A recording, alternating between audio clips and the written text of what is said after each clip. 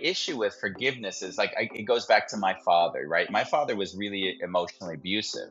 He was bipolar. He had to take his medications, and when he didn't, he would explode. And I lived in constant fear of him. And when I started to wake up to my own inability to deal with him, right? Because I would blame him for how he was making me feel.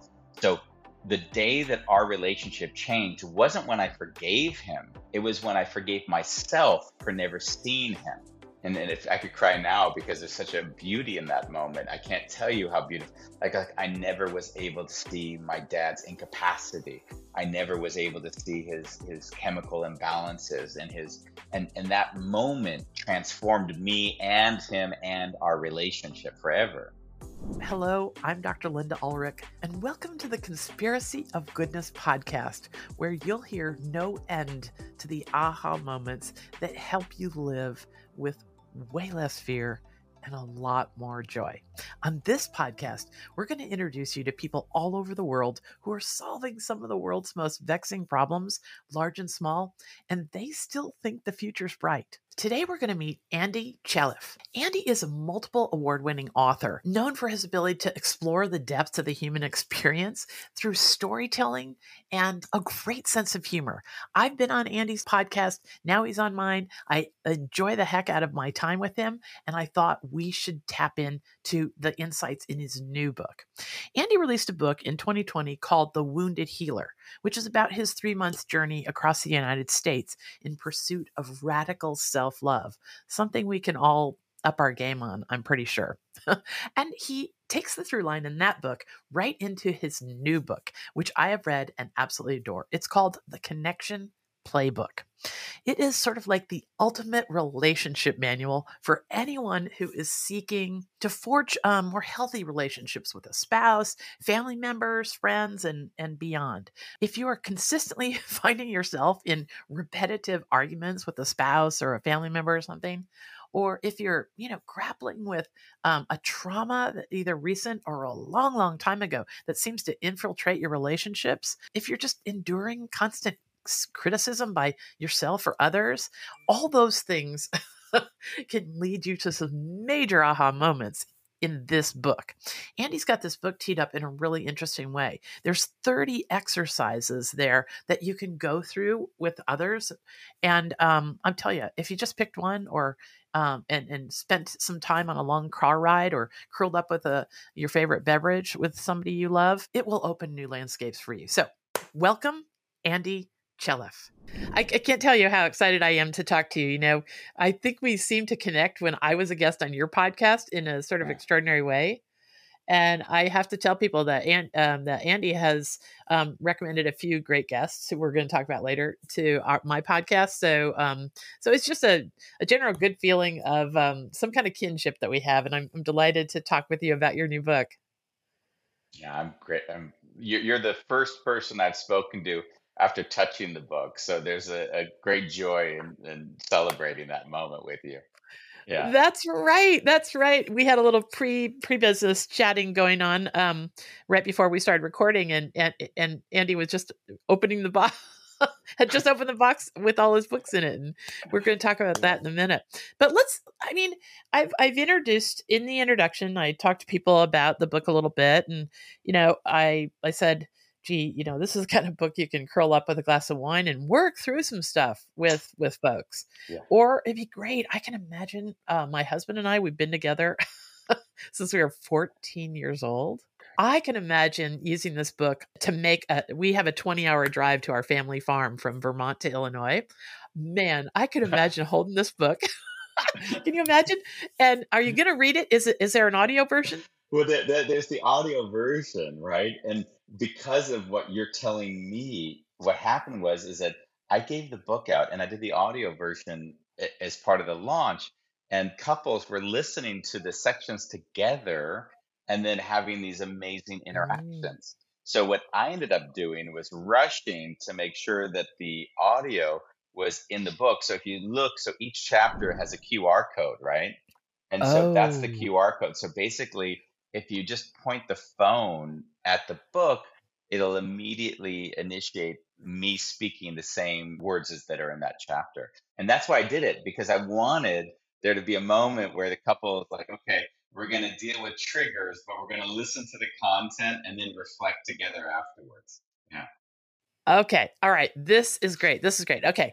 So, just to tell people, you're starting this podcast interview with us, talking just as ordinary friends, and that's the way I want this podcast episode to feel, because we are, and because Andy's book is it's so relationship oriented, and we obviously have a good relationship. So this is what I think about this book. I'm literally probably going to take it on my next drive back to Illinois, and Chuck and I'll just drive along, and we'll great. Now the QR I'm code, gonna that's even ask you. better. I'm gonna ask you to like feedback some of the conversations after certain chapters. Okay. All Like right. the Great. chapter on codependency. Like, uh, Mm. I need you to be different so that I feel okay. Okay, that's going to be a great one, because that's another thing. What I thought was interesting about it's Mm, if you if you've got those same like repeat arguments that you have, which Chuck and I have for 40 years, then this book will get you unstuck. What I found is Andy has some really fresh insights on just so many common things that trip us up in our relationships, and that's what this interview is about. And that's the first question I want to ask you. yeah, There's countless books written about relationships, but book seems to be about something different. And I want you to talk to us about what I think is different about it. It's about more about patterns. yeah. I'll show you one. So here's the book and the book cover, right? And here's Okay. like an image, and here's just sort of gives you an idea, right? There's Okay. so basically what I'm trying to show and help people understand is they're part of a dynamic. And a lot of times people like to say, "Hey, I'm this way because of you." I'm this way because of you. And the humor is that one doesn't see that once they're triggered and then they react with defensiveness or accusation, that they're creating a dynamic which that individuals can no longer see they're part of. So, and and some of the humor is that we'll sometimes be creating more of the other person needing to be defensive towards us, and then blame them for that defensiveness. That's it. That's it. That's exactly. Okay, I'm getting a pen. So if people see me, writing, looking down, it's not that I'm working my grocery list.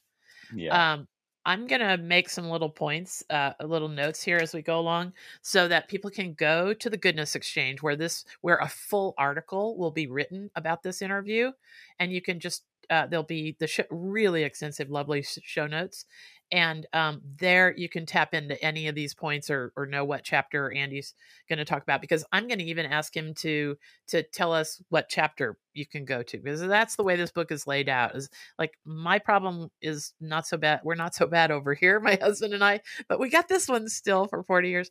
And so I think that this is a really good book that people can use. And by the way, we're just talking about couples here, you and I, so far, but this could be, let's say you have a child that you want to have more Yeah. productive relationships for. I'd say anybody that you have to spend a significant amount of time with, you've got to figure out a way forward that Yeah. doesn't drive both of you insane. And that was part of my what I desired for the book, was that it wasn't going to be only limited to couples, like romantic couples. So even this book is going to be given out to, I'll be doing workshops at Under Armour in a few weeks, and this book is just offered to all the people at the company, because in a Wow. way the people, it's wellness month, so they're offering it as part of their wellness month, and then I'll come in and then I'll support people who've read through the chapters in the book. But the I guess the point being is that when you look at like taking responsibility, which is what one of the chapters, self agency, right? When I take agency back, when I Mhm, take responsibility mhm, for my interactions, what you'll see is that that translates into all aspects of your life. You're not just taking responsibility to your wife mm, or your child, but it's also people in the office. and mhm. um, and that's a big step. And I'd also suggest most people don't make that step in their lives. There's one sentence in the book where I write, like, it was like a moment when I saw that the commonality in all my failed relationships was me. and that like sitting with that reality and not moving away from it, but and creating a story about the other. Like that was a real moment in my life where life changed. So yeah, quite significantly. That Yeah. is a tremendous insight. I tell people to find their role in every problem they have. Yeah. Like, unless somebody simply parked at a stoplight and somebody rear ends you from behind, I mean, there's almost no way you had any role in that. But for almost every other complexity in our lives, if we first start there, if we just first start there, like, what was my role in that thing? Then Yeah. yes, other people have a role too and all that stuff, but we can just grow and grow and grow and grow and grow our way right out of repeat traumas Yeah. and friction and dramas if we at least find our role in every problem. Talk to us about Yeah. that aspect of the book, because I found that is a through line as well. Yeah, it is a through line, and it's interesting because as you say that, my mind, how my mind works, is always in a little bit of a, what are the conditions necessary for that to be achieved? So I'm always looking one step before that. So it's like, what are the, and I think one of the like the primary conditions is that we don't default to blame, because as soon as I have an experience and then I search out, like you'll have friends and something bad happens, and then you'll laugh. There'll be certain friends that say, "Okay, how are we going to deal with this? Like, what's?" And they'll be like, "Who made this happen? Who's responsible for this? You know, like the accountability of it. Like let's go back and make sure that somebody's held accountable for this thing that happened." And what you'll notice in that accountability, like the emotions of everyone shut down. They get anxious, they get fearful. No one wants to share the vulnerability at that moment because they feel like now they're going to be having to take on the accusations or maybe even implications of the accusation. So maybe it was wrong, but it was a mistake. But if I admit to it being wrong, now you're forcing me to admit to all your assumptions, that whatever those might be. Yeah, So and that, I'm thinking go of ahead. this in the workplace, right? Like Oh right yeah. there. I mean, oh sure, it happens around our kitchen every day after work, and that's complicated enough in our families, but right there what you talked about, I can see an opening for work teams to use this book in some ways, because that's exactly what happens in a work team. If you want to just sort out some terrible thing that happened yesterday at work, that we disappointed a client or whatever, everybody rushes to blame, find somebody to blame. Yep. But what if we just all acknowledged our role in the mess up? And we probably Yeah. all had some little part of it, because that's how things are. It's always the perfect storm. Yeah. I would even see, even taking the role in the mess up still will trigger some level of defensiveness. So I would want to hold it more in a weird, wondrous space. Like, Oh, what is it that we weren't seeing? Or what did we see the assumptions we were making? So it's almost like turning it into a learning opportunity instead of forcing any mm, single individual to think, okay, that was my role in it. and right. and it's this wonderment which I miss in so much, and it happens so quickly, because even if we use the word role, there has a slight implication that somebody has to take responsibility for whatever happened. And I want Mhm. really to say, wow, there's a paradigm which is far different, which just says things happen, and now we have this credible opportunity to kind of check in with what really were we missing, or what can we learn. And if you hold that Mhm. space, things will figure themselves out. People will say, oh my god, I screwed up. But you don't get there by trying to get them to say it. You get there by giving them no reason to feel uncomfortable fully owning whatever it is they feel like they need to own. Andy, this is huge. We create, just want to tell people that we create Yeah. small excerpts from all these episodes where there's like a Mm. real learning moment, and I'm going to make sure that our producers create a little section from this part right now, because I think it's probably a chief source of friction in work groups and families. Yeah. Have you ever been around a family, and you're out maybe doing something fun, and something happens between the teenager and the parents, and then the parents just want to go for accountability right there in the moment in front of you? It's so embarrassing. But Yeah. I think you're right. There's no way we're inviting any kind of sense of collaboration in what went wrong. We're just We're just Yeah. pinning people to the wall. It's just that is Yeah. such a great, yeah, I love the angle of wonder. Do you want to talk to Yeah. us about wonder? Any other aspects of wonder that you Well, I mean, find in the book? I was going to go to a specific story on this because on the Yes, weekend, please. two weekends past, I have a friend whose family, they're from the Midwest, of the Mhm. U.S., a little bit more, call it more conservative. So the parents are always trying to draw up conversations with their kids, and the kids aren't responding to them. Any conversation about we're talking, first year in college and last Yeah. year in high school sort of range, and and I've been around the family because I think I have a bit of a strange coaching practice, and that there's no separation. So when I work with somebody, I go and stay at their home. We deal with the children. We deal with the death of a loved one. I mean, there's no boundary, and that's sort of, so I'm part of their family. But when they show up here, which they did, and then we have our barbecue, like the questions are all like very, hey, what's going on with the boyfriend? Like, and they would never respond to the parent this like openly because they feel Yeah. anxious that the parent is going to come with some assumption or some statement but Mhm. when I'm there, they're just, they're bubbly, sharing, talk, and the parents are looking at me like I didn't know any of this ever, Yes. and and and the reason, and the kids will smile and they'll laugh, and Ronnie will say to me, because she'll watch this dynamic, and she'll say, Andy, it's almost like you're a child with them, like you're Mm, really experiencing the joy of first dating, and the frustration of whatever it is that happens yeah. when you're first, and they can see it clearly in my eyes. There's not someone asking them to put them on the spot,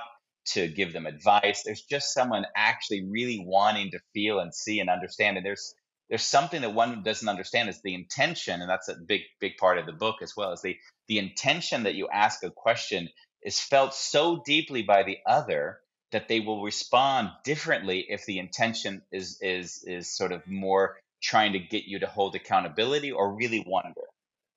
Yeah. Absolutely. Oh, I love that. The intention. I've been talking to people about that lately, about how I hold my temper in circumstances that maybe you just want to lose it. Yeah. And I think that we all have antennas for intention. Yeah. I think that's what you're talking about. There's like these really subtle little things that we are hardwired probably from 35,000 years ago to pick up on the nuances of intention. Think how Yes. important that was back in the caveman days, right? So Yeah. these are in us. We have it. We can't walk away from it, and we're Yeah. using them every minute. And Well, if we say that exists, then what if we use that to diffuse situations? What if we said, "Oh, I can feel their intention is actually quite a lot better than their question." yeah. I do it all the time, Like I hear your question and also the intention behind it, and then we can discuss that, or I can take it as a good intention and answer it accordingly. Um, but yeah, Right.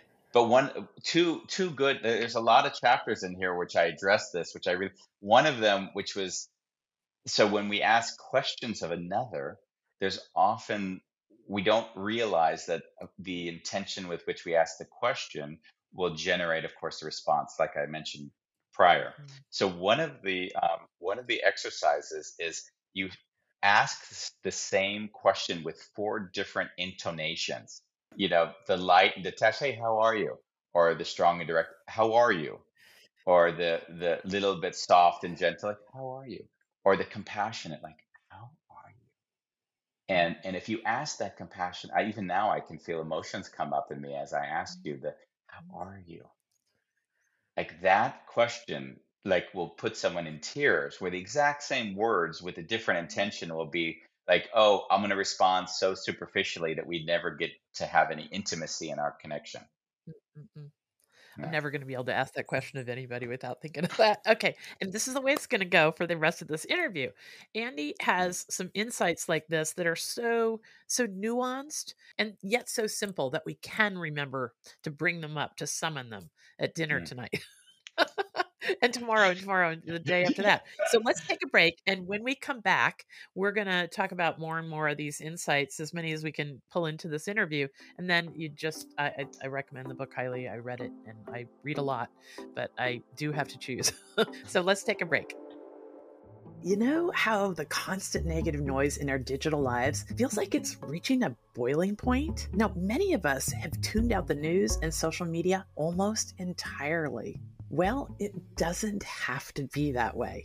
There are newsworthy stories about amazing progress, innovation, leaps in human potential, and wonders in the natural world, and they're just not reaching the top of our feeds. We can have access to this, but none of us has the time or maybe even the emotional stamina to search through all the doom and gloom news to find what's right with the world. Okay, enter the Goodness Exchange. There, we are giving instant access to positive news for curious people. Did you hear about the recent Harvard study that found that exposure to just 4 minutes of good news can make you 32% less anxious and 18% more optimistic? Well, I don't know about you, but I need those kind of numbers in my life. So, if you want to live with more joy and way less fear, it's really simple. First, you join us at the Goodness Exchange. Our subscription model is a pay-what-you-can model so that everyone around the world has the opportunity to access this kind of content. And we've promised no politics and no ads for about a decade, so you're safe from all that distraction as well. Second, you allow this new, more positive, balanced worldview to put a spring in your step again. It can change the way you react to your kids, your coworkers, everybody you come in contact with. And the stories we write about can make you the idea person in your circles. These challenging times call for us to wake up and take control of our perspective. The people who use the Goodness Exchange have the ability to react to the harshness of the world much different because they know way more about what's right with the world. And that's a resource. So subscribe to the Goodness Exchange, our YouTube channel and the podcast, and use this content to live a more expansive worldview. It is still an amazing world out there, and you can be a part of it. Welcome to the Conspiracy of Goodness. Okay, we're back with Andy Chaleff. I'm telling you, I'm very excited about the little nuanced improvements that Andy's book can help us all make, in our everyday conversations with anybody we love, but especially if we're trying to make progress and get unstuck in some relationships that are really important to us. So here's one that just would resonate with me so much. In my family, we seem to have a problem with "I'm sorry." It's just I think a lot of folks have problems with "I'm sorry." Now, you got the folks who just apologize liberally Yeah. and frequently and so regularly that it almost like the bright boy that cried wolf, Yeah. because you just know they're going to apologize so quick and they don't really mean it. Or the person that could just make things so much better if they just quickly realized that things went the wrong way and apologized, and then it would all be over. So there's somewhere in between. Talk to us about, you call it the sorry opportunities. Yeah. What chapter is that in? Well, the chapter, I don't know what the chapter number is, but the way you're presenting the sorry opportunities are a little bit different than the intention Oh, of that okay. chapter, which Okay. is fine. Well, first I'll say the intention of that chapter is that what I find happens a lot is that people assume when like they lose a opportunity, Mhm. or they lose a business deal, or Got it. or they send out a really bad email by accident, not intending to send it to the person. Like, what I've noticed is that people will all of a sudden shut down all their creativity and think, "Oh, I Mhm. screwed this up. This is bad. I don't know what I'm going to do now." And what I do in those moments, I'm like, "Oh wow, this is the moment that I can use to create what I actually want." So I Okay. can actually shift the dynamic. So yesterday, a colleague of mine who read the book, the client said to them that, "I'm sorry you don't have the business," and he wrote back and said, "Thank you for the time. If there's anything you can guide me next time so that I can understand what I need to change so you would, choose me instead, please let me know because it's really helpful." And they really appreciated the email, which he wrote because he said, "Okay, this is what I'm Aw. getting out of the book." And he got the job. They said, "You know what? actually the person that we were interacting with, we're not so sure about, and there's something about you and how you're showing up that we really appreciate. So we're gonna go with you now. So that for me is what would be the intention of the chapter is that's the sorry opportunity. And now you're saying something different. I always say like I'm a tuning fork. That's how I experience myself. And if I'm not grounded, then I'm not going to be picking up signals well. I won't be hearing the resonance of what's going on around me. And the tuning fork when someone says I'm sorry all the time for me is a sense of a deep insecurity. Like I've always had to apologize, and if I were to project it out, I'd see a parent who is never accepting of the child when they always had to say to the parent, "I'm sorry, I'm sorry, I'm sorry." And so for me, like I allow that to sink in. I don't I'm two sides around this. I allow it to come in. I don't want to tell a story. I don't want to believe I know or understand their lives. But I also have to say, when I have been that way in my own life, it was because I was insecure. So Mhm. I use myself as the measure, not judgment of another, but like, wow, that's how I experience myself when I'm really insecure. Is, I'm sorry. I'm sorry. Oh, I'm sorry. It's almost like it's like I always feel behind. I always feel like there's something that I need to prove or show or demonstrate, and I never feel like I'm doing a good enough job, or I always could do better. And Okay, that's when you'll see that. and then also there's the you just made me think of another example, is the person that causes some huge kerfuffle and Yeah. then is really, really quick to apologize, like, and then think everything should be all better, but then they'll go and cause another kerfuffle tomorrow.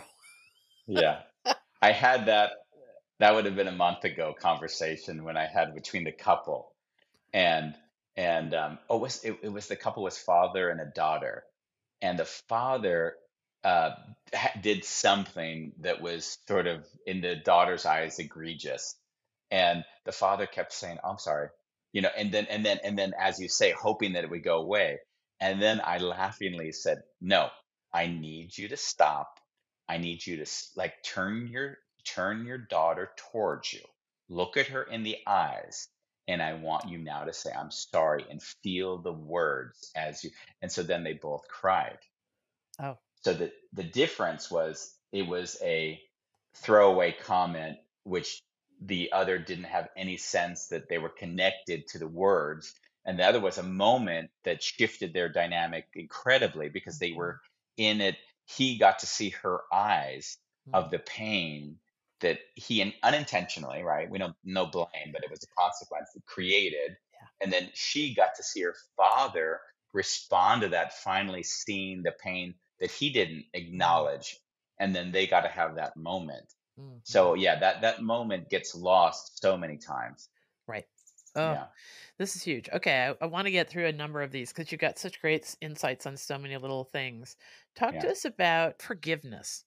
This yeah, important wrinkle in our relationships. It can be the difference between having a relationship overall feel additive and a relationship feel subtractive in our lives. yeah.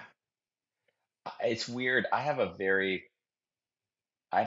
say I have a strange relationship with forgiveness Hmm. because I really do feel like forgiveness is me still shouldering a burden and then acting as if it's not a problem anymore.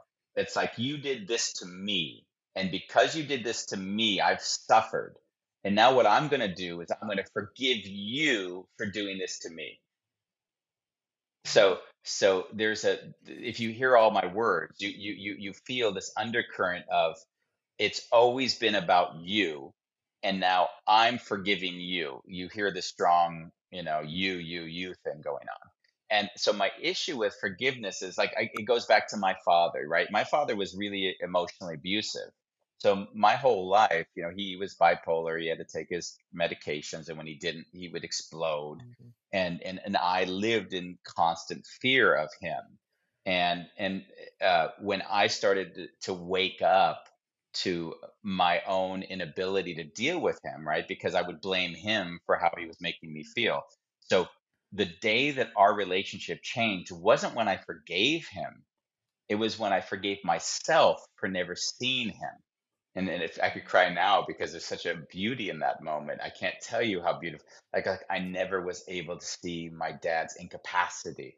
I never was able to see his chemical imbalances and his and that moment transformed me and him and our relationship forever. That's huge. That's really Yeah. huge because no one comes to us without baggage. I mean, I always say, in the office, we have my husband and I have had a large dental practice that's very relationship oriented for 30 years. And we try and love first, find something to celebrate with every single patient, take our time through these and with all our energy to meet people where they're at. There's always the crabby person or the person Yeah. who's, I don't know, whatever. And that's one of the things that I learned to do quite early, to be able to pull off and really mean it, the kind of compassion that we need to have in our Yeah. professional lives. If you're in healthcare, is I learned to really recognize that somebody doesn't act this nuts unless they are seriously broken themselves. Right? So every one of us is carrying a burden, but some people carry it better than others. Yeah.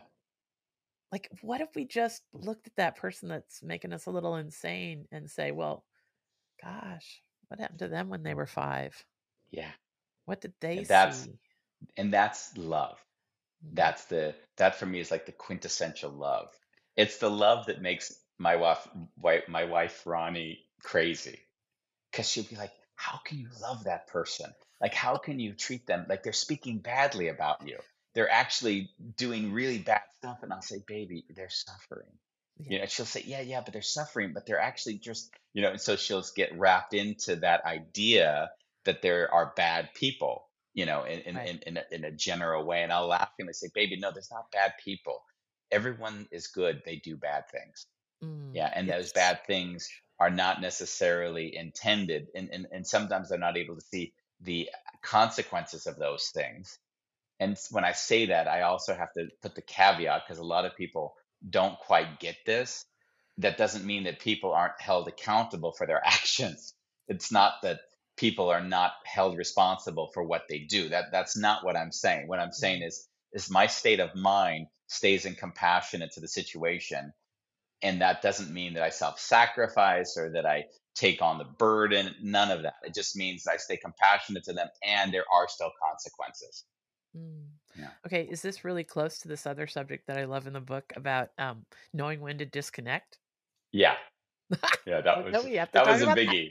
I Okay. told someone said because the last four chapters were kind of funny. The whole book is about connection, and then the last four chapters are the warnings around connection. It's like careful, dangerous. What I see happen is that people will use connection as a means of sometimes manipulation.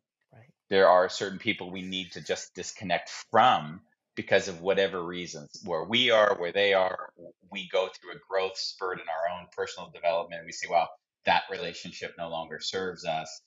And so those are the kind of the moments where I realize I need to address them in a very clear fashion, because the danger would be if one has this false belief that connection is what they should have, and then go into dysfunctional relationships where they stay way too long Yeah. and then think, "Oh, but if I just spend a bit more time, if I'm just a little bit kinder to this person, if I'm just a little bit more compassionate," or whatever the words would be.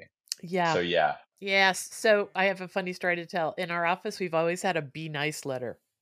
Uh-huh. So we'll stay compassionate, compassionate, compassionate with patients who are just, oh, they just are just, oh, whatever. They make us, they just aren't accepting all the love that comes from this huge staff that we have.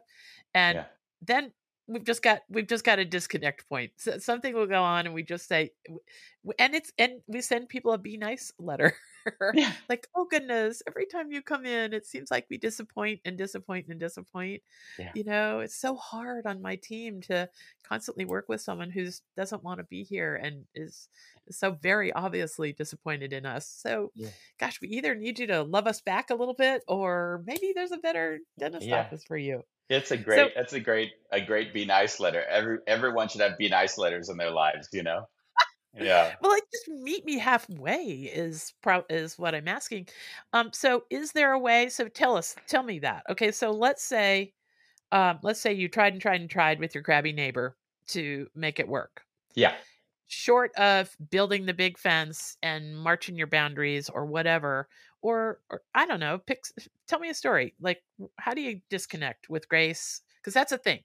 We want to keep some form of ease between us in there, because we will have to interact if it's somebody you have to interact with. But how do we disconnect Well, with that's grace? so the way you wrote that letter is actually exactly what I would say is the best way to create the conditions for the greatest likelihood it won't go bad. And that's all you're doing. Like sometimes, when you separate from a person, you have no chance. And the humor is that when you separate and it goes really bad, you almost delayed the separation because you wanted to delay it going really bad. So Yes. it's like Mm, sometimes there's no way out of it, and we're like, oh, we could have done it better, we could have this. No, exactly the reason they are that way is why you're separating from them, and now you right. see the consequences which you wanted to avoid, which is so common Mhm. for everyone. But getting back But to the oh, go we ahead. don't get to separate from our mother-in-law. I can send this be nice letter to a patient, but I got to get along with my Well, mother-in-law. I I got to don't get know along about with that. That I don't know. Sorry to interrupt you on that one, because I no. deal Go with ahead. this a lot. Okay, yeah. I mean, I'm sure I'm just full of limiting beliefs, and that's No, no, no, that's why I but found the book so revealing because you were ticking off a bunch of my limiting beliefs. so like let's say with your mother-in-law, and we don't know any. The best is I know nothing, so I can create a narrative and we can walk Well, I'm through kind it. of making that up. My mother-in-law has passed Oh, okay, quite a long time ago, but okay, it's a common problem. People have to, yeah, yeah. okay. The thing that I see is that normally, and there's a great chapter on this, by the way, as well. It's called handling, and then in quotes, difficult discussions. Okay. And I put them in quotes, and the reason why I put them in quotes is because by us creating and saying it's a difficult discussion, what we're actually doing is we're priming ourselves for a bad interaction. So we don't even see that we created the bad interaction through the intention that we were unaware of in ourselves. And what I'll often do in those moments is I'll say it's a possible no match discussion. It will be possible that we don't match what you need and what I need or what we need as an organization just aren't going to match, but we don't know that. So let's have that discussion without the this is going to be rough. That person does this, because when we do that, we make it very personal before we begin. And we were talking about the nuances that people feel. They feel that. I mean, they really feel that on a very, very visceral level. We don't know they do, but they do. And Mhm. so that's what we're trying to slow down. And then we go back to the discussion with the mother-in-law, the boss, the husband or wife, and it becomes a very interesting way of interacting, because what happens is, so now I don't know if it's going to work out. But what happens is they don't. I give you an example. Here's a good one. I have to change some of the language because but I mentioned again about my father, right? Yes. And so my father and my mother got divorced when I was 10. And my father really would speak horribly about my mother. Like I can't use the words, but imagine the worst word you could come up with. Mm. And he would use that regularly with Mm. about her when I was with him. And and what happened was I would get in fights with him where we wouldn't talk for maybe a year, 2 years, 3 years. The longest stint was 10 years. But what would happen is I would get triggered. He'd say, "Your mom is the," Mm. usually it was the C word. And then bang, I was off to the races. And so now that trigger and my response was the kind of the pattern that we talked about earlier. And I've been in that pattern always.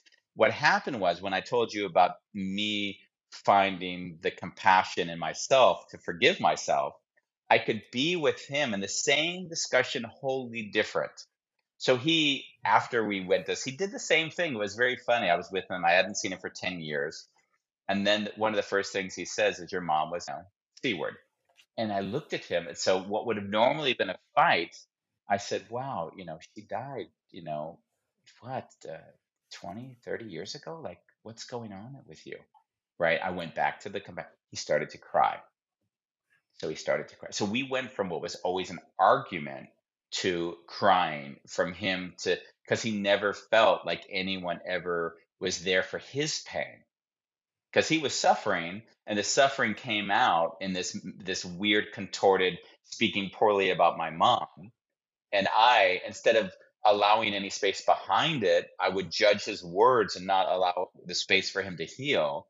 And that was when his healing happened between the two of us.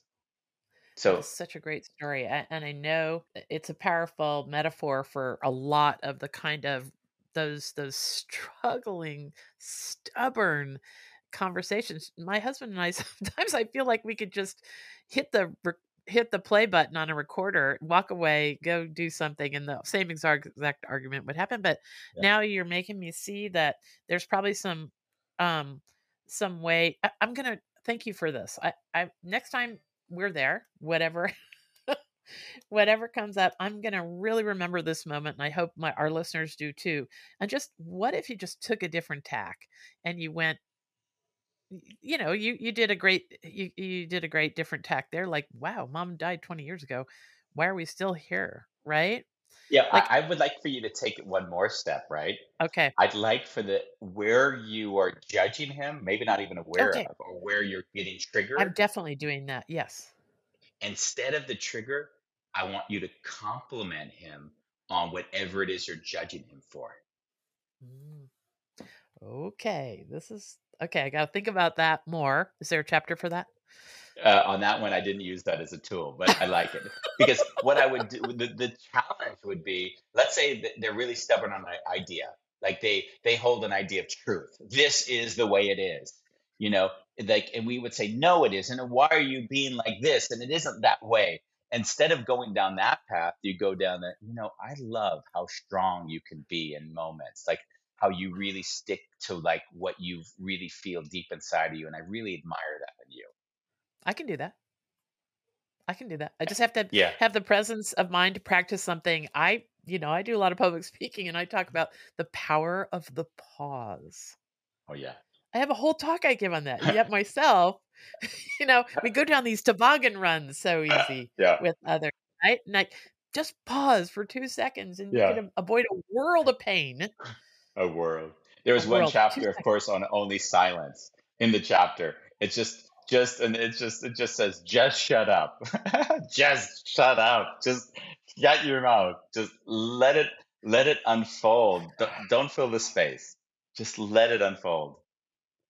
That is so great. Okay, I got to talk to you about a few other things as we wrap up. Mm. Okay, so we're obviously really, really close to this topic that no one ever heard the word trigger 8 years ago, 10. Oh really? Oh wow. Okay, now I'm talking about ordinary, everyday people like me. I'm sure in in professional circles we've been talking about triggers for Uh-huh. 50 years or more. I'm sure, but I'm just saying it's become part of the zeitgeist conversation. Oh boy, Uh-huh. he always triggers me when or Oh whatever. yeah. That is new. That is new way of thinking about.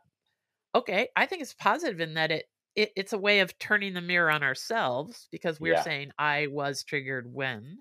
It still has a little blame going on in it. Exactly. Yeah. But we could spend a whole entire hour, and maybe we will someday, on triggers. But here's something that you say that I really, really want to have a chance to talk about here before we wrap up. This insight blew me away. It again is simple. It's related to the whole topic of triggers. You encourage us to dive into this concept. I'm reading over here from a comment I made. Uh, I will not make others responsible for what I'm feeling. Wow. yeah. Like just sit on that. I will not make others responsible for what I'm feeling. I Yeah. mean, all day long, that's what we do, right? Everybody's responsible for sending us like a Yeah. pinball through our days, but that's not really true, is it? Yeah, that's the funny thing. I would almost say it's a paradigm, right? It's how do I experience the world? My wife and I had a big discussion this morning, and we couldn't be any different to one another. She's in finance, she's analytical, every decision is thought out, clearly understood, no risk mitigation, and I'm kind of like a butterfly, like, oh, it smells nice, let's float over here, and this feels right. It feels right. You don't, so we have a very different way. And so when she was trying to share something with me this morning, that this is this way, I think we were talking about poverty. Poverty just is that. It isn't in a way good, or it isn't, no one would want that. And I had to slow everything down and say, honey, like the way we look at things through the lens we see it defines how we experience it. So I will experience the same thing you will experience very different because of the lens that I look at that situation through, right? When I kind of decided to change my life, I was the director of a computer company, did successfully financially, and it was really at like kind of the pinnacle of whatever one might say that's a very successful life. And I sold everything I owned, and I went and lived in this attic that didn't have water or electricity, or it wasn't even that night. It was damp, right? It was just an attic space in Amsterdam, and I was in heaven, Linda. Like I can't say, like I was free. I felt that like high schoolish, that feeling of like, wow, like I just feel like I've got all of this like opportunity and potential and unlimited grant. So what I didn't see is that everything I built up to that moment, which appeared to be like building a foundation or getting a house or getting a car and the mortgage, was actually now the golden handcuff. And so I try to explain to her that is that you might see such a situation as really bad and negative, and I experienced it as like freedom. And it would be in a way, it's funny because even the discussion, it would be even a little bit arrogant for you then to tell me how I should have experienced that. Like I get to have my experience and you get to have your experience, but we don't get to tell each other how we should be experiencing things. Now that's what we do to our teenagers every minute. Our college kids, our Yeah, newly graduated. We're oh my gosh.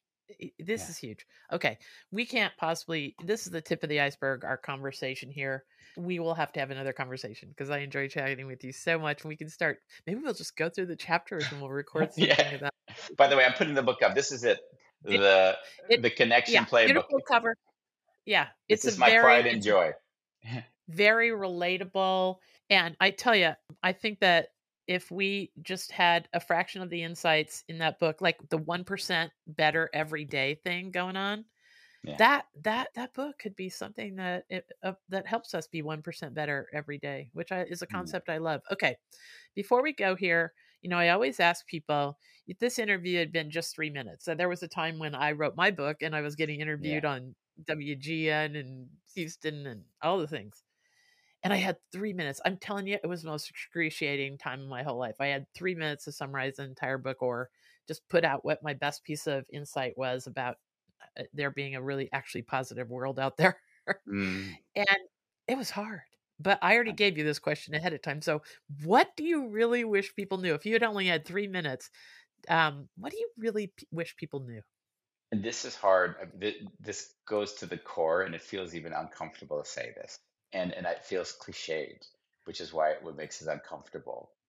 But the more one gets close to their own incapacity, their own incapabilities, the more they see that there really is just love underneath it all.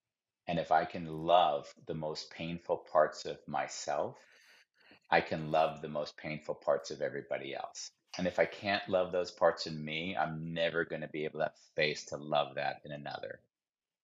Somehow fear factors into this somewhere, right? Like fear of loss, fear of validation, or the W- opposite of that, or all that. So it's always a choice between fear and love, isn't it? You know, it feels like such a broad brush. So in some level, I'd say yes, but I would say there's such a patterning of what we've become to find either acceptable or right or wrong, that in some of the acceptance of ourselves, we have to let go of certain beliefs that we might have. And those beliefs hold us so tightly that to let Yes. go of them is like a death. It's like a little death. Mhm. And if we're really honest with ourselves, then if we're going through a journey of, call it any sort of self realization, what's going to happen is parts of us will die before we actually die. Mhm. And letting those Mhm. parts go is so, so painful. Okay. So painful because those parts created us. They made us who we are. They made us feel good about who we are. And now we have to say they made us feel good, but they no longer serve us. Yeah. That's it. That's how I am I right in summarizing some of what you just said? There's so much there, but that I'm always talking about sustainability with folks. Very often, a lot of the people I'm interviewing are talking about sustainability, and I think the way we turn the corner on sustainability is we stop talking about the loss, what we have to give up. We have to turn our light towards what a sustainable lifestyle will add to our lives, what Yeah. we are going to. And I Yes. think that's the way I take part of your point there, is that if we just keep holding on to limiting beliefs that served us way back when, but clearly do not serve us now, Yeah. And that then we that that can move towards love. and that's part of there's a chapter as well that there's an exercise, I don't know if you remember, called the lens of love. And the lens of love Yes. exercise was take the same situation and instead of seeing it through the eyes of the judgment, view it through the lens of love. And the way in the wording and everything you see and how you see it is so different. And you'll see naturally, just like my father, whatever I would have reacted to his negative comments about my mom, when I turned Mhm. it through the lens of love, that shifted obviously everything in my life, not just the relationship with him, of course, but everything. Yeah. Ah, that's beautiful, and that's a great way to pause here, and I'm gonna call it a pause because I think we gotta pick this conversation up again Yeah. sometime, and we will. So, thank Right. you, Andy Chaleff. Hold up the book one more time so people can see. The Connection Playbook, Chaleff, if you Yeah. want to get it on Amazon. I tell you, what we're talking about here is so often what we've been pointing to at the Goodness Exchange for 10 years now, is that there is a world full of people with fresh insights that can help us make a leap to a better future that serves everyone. Because you're not just talking about making life better for individuals. If we get along better, then our kids have better lives. Then our kids' teachers have better lives because we're not walking in all crabby. I mean, all this stuff that you're talking about goes out in ever widening circles. So thank you very, very much. I hope that you join us at the Goodness Exchange and at other episodes at the Conspiracy of Goodness podcast, and you know, start seeking what's right with the world, because we've got to care as much about our worldview as we do about our abs. That's my new it's I my love new line, it. everybody's riding away on their Peloton or all the the things that are going on in the world that are Yeah. about our physical selves, but I think that you've got the key to this future where where we're going for human 2.0, where we stop following our emotions over a cliff, we start being thoughtful, and we start using some fresh ideas like you've introduced to get us to the relationships we want to have. So thank you. Thank you. Okay. Have a great day, everybody. We'll see you next week on Wednesday for another episode of the Conspiracy of Goodness podcast. And join us at the Goodness Exchange for so much more information about Andy and the book and all kinds of show notes that'll fill you full of stuff to put a spring in your step. Have a great day.